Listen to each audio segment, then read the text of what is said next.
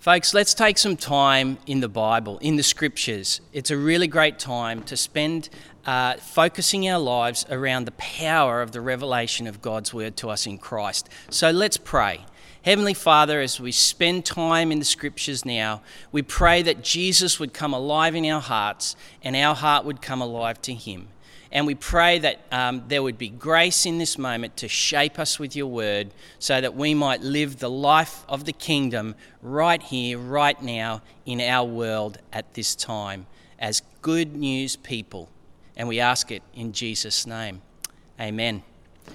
This morning is Palm Sunday in the Christian calendar, where we remember and celebrate that Jesus arrived on the outskirts of Jerusalem on his way to the cross, and at that point in time, some of the gospel writers call it the triumphal entry. Jesus rides on a donkey and comes into the city of Jerusalem. But before we get there this morning, one of the things that's happening right now all over the earth is people are calling out for help.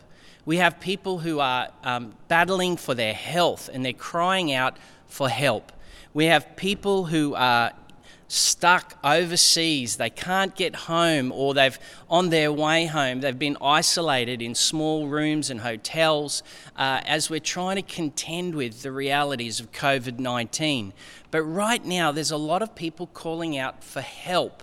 And also, economically, just personally, Nicole and I know small business people who have had to close their businesses and let go of their staff, and individuals who are right now economically crying out, we need help. We're at a time where there is all across the world a great big cry that's coming out from the world saying, we need some help.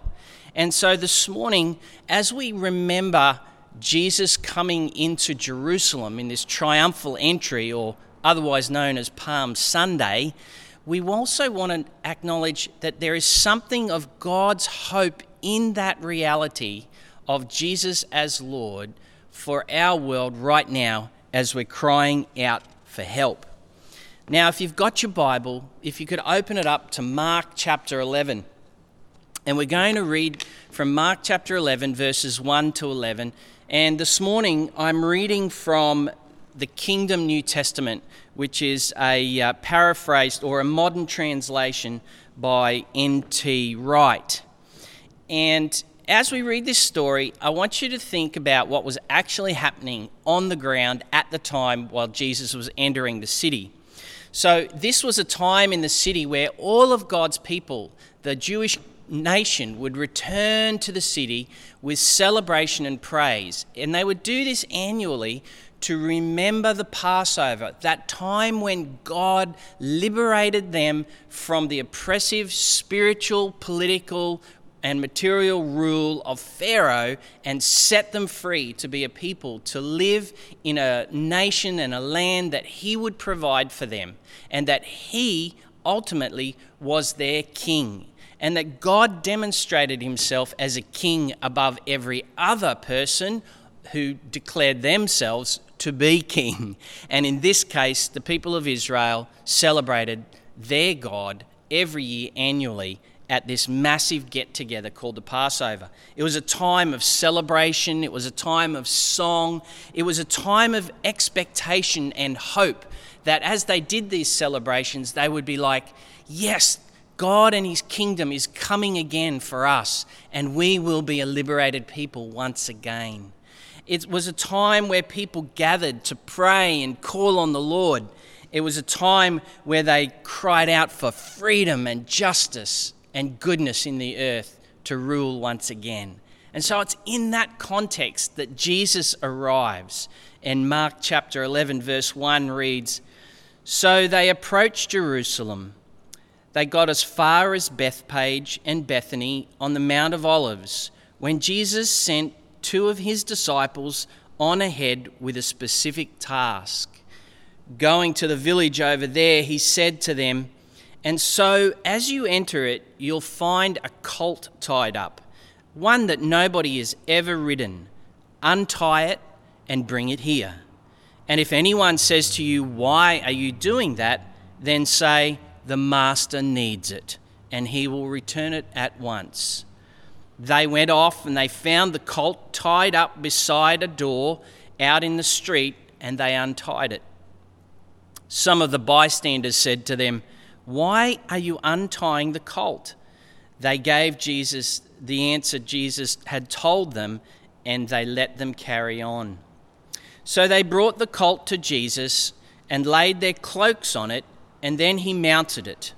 Several people spread their cloaks out in the road. Others did the same with foliage that they had cut in the fields. Those in front and those coming behind shouted, 'Hosanna! Welcome in the name of the Lord. Welcome to the kingdom of our father David, the kingdom coming right now. Hosanna in the highest.' Jesus entered Jerusalem, went into the temple, and looked all around. It was already getting late, and he returned to Bethany with the 12.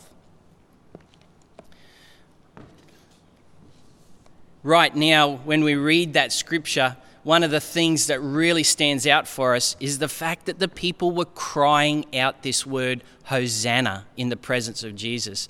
That word literally means save us or help us right now, help us right now today. And one of the things that I want to just pick up on this morning is this whole idea of, in your circumstance right now that you're seeking to live, how do we welcome the help of God? Well, the first thing is this. In welcoming the help of God, the people that were there when Jesus came on the colt that day, they laid their cloaks on the ground, the scripture tells us. Now, this was an act of homage. This was an act that you would do when a king would come into town or royalty would come into town. You would lay down on the ground before the king cloaks or palm leaves from the trees, and you would be declaring in that act of taking off your cloak, you're actually esteeming the arrival of this new king. And so in this moment, the people are realizing that if Jesus is the king, the saving king of Israel and the whole world, the Messiah, then the rightful way to be able to welcome and receive that person, that king and his kingdom, is to esteem him, which means I'm taking off my valuable robes and laying them as the foundation for you to walk on, because I esteem and value you as king over me as king. And so what they're doing in that moment is they're giving Jesus kingship. They're giving him authority. They're ascribing to him a place above themselves.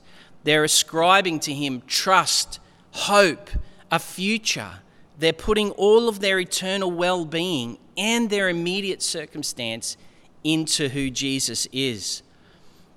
You know, this week, Nicole and I, just like so many of us, have been having discussions around finance and the economy and how we're going to navigate our life now that things are changing so rapidly, so quickly. And in the midst of all of this, we keep hearing Jesus say to us, I want you to give that person some money out of your personal accounts. I want you to give that person some money out of your personal accounts. And as we've sought to call out to the King and trust Jesus for our own economic well-being and future, he then fills us with his kingdom, and then we become a source of provision to others. And yet we're trusting him for our daily bread. We're trusting him to help us navigate what it means to walk with him as Lord right here and right now. But this Easter, I want to ask you, are you ready to welcome Jesus as King? But to do that, it's going to be a place of transparency and humility, where you have to esteem him, this place of lordship. Will you lay down your cloak for Jesus to be King in your life? The other thing that I wanted to look at this morning is the fact that when they welcomed Jesus, they welcomed him, not his stuff. They welcomed the who, not the what. I guess today, in our need for help, and in all sorts of manifest ways, whether it be health or relationships or financial help right now, one of the things that I want to encourage you today to do is to actually call out to who is coming into your life, not what is coming into your life. In welcoming Jesus, you welcome his kingdom. In welcoming Jesus, we're trusting him to be the God of love and provision for all of our circumstances in life. And so in Mark 11 verse 10, they said, we are welcoming the kingdom of our father David. In other words, they're saying our prophetic hope, the one we've called out to, that would establish the kingdom in the earth like King David once did, and the promises of God, that now is breaking in over us in Jesus arriving into Jerusalem that day. They're saying our saving God who delivered us like back in Egypt is delivering us today, right here and now, in the person of Jesus. So to welcome the kingdom is to welcome who it is that's coming into your life. And with Jesus, he brings his right to rule. The third thing is this. They say that the kingdom is coming right now in verse 10. It's interesting, the emphasis of that declaration. If perhaps the best way to describe it is like a piece of music or your favourite artist that you listen to, and in their song has a beginning and an end, but there's usually a point along the way where the song builds to a crescendo moment, like the high point of the song that you most enjoy, and that's a good way to look at what's happening here. What these people are saying with the arrival of Jesus is they're saying that long promised song of hope that's been sung for centuries has now building to the high point, and it's breaking in on us right now, even in our seeing and declaring that Jesus is the Messiah King. The high point has arrived. It's breaking in on us. It's almost like they could reach out and touch the fulfillment of that promise right there in that moment. Or another good way to describe it is if you're cooking a great meal and then you all of a sudden come to the point of realization that now I can taste and enjoy the fruit of this cooking, this meal. It's now touching my lips and I'm enjoying the flavor of that meal. It's arrived. It's arriving. Welcoming God's help is realizing that he is here. He is ready. He is breaking in over us with his kingdom and his love. They laid their cloaks on the ground. They took the posture of humility. I want to encourage you, do that this Easter. Turn your cry to God. Turn it towards Jesus Christ and posture yourself and let him be king. And in doing so, realize you're welcoming him for who he is.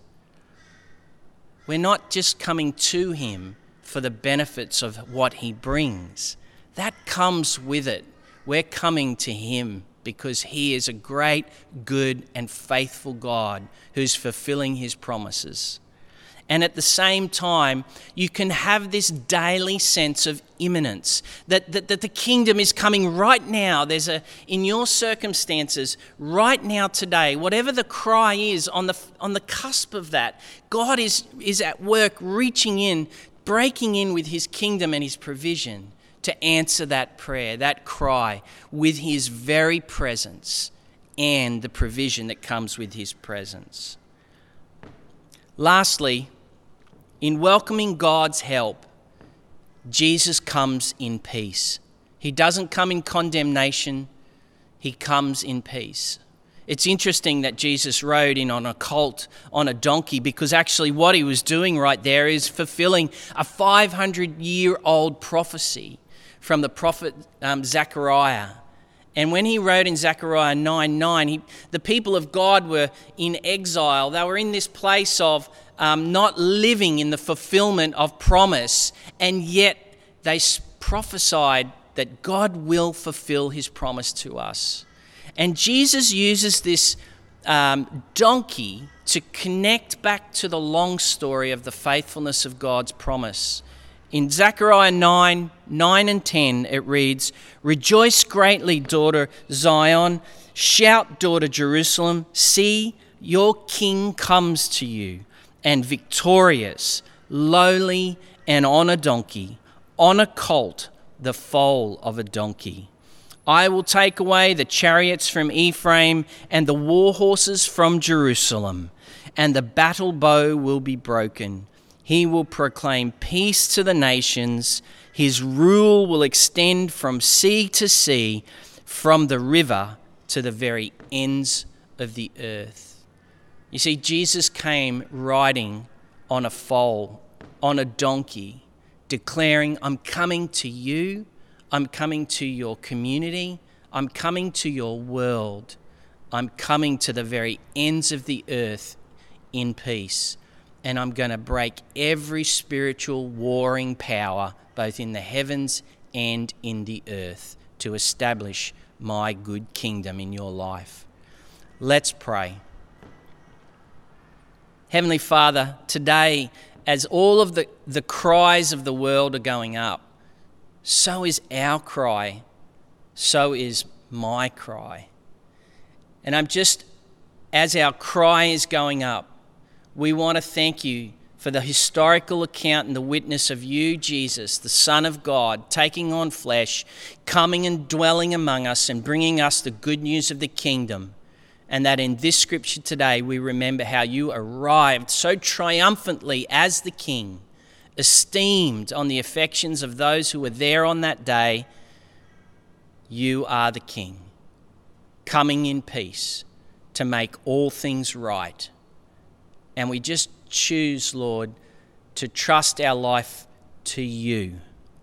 And we thank you for the imminence, the nearness, the inbreaking crescendo reality of your kingdom for our lives today.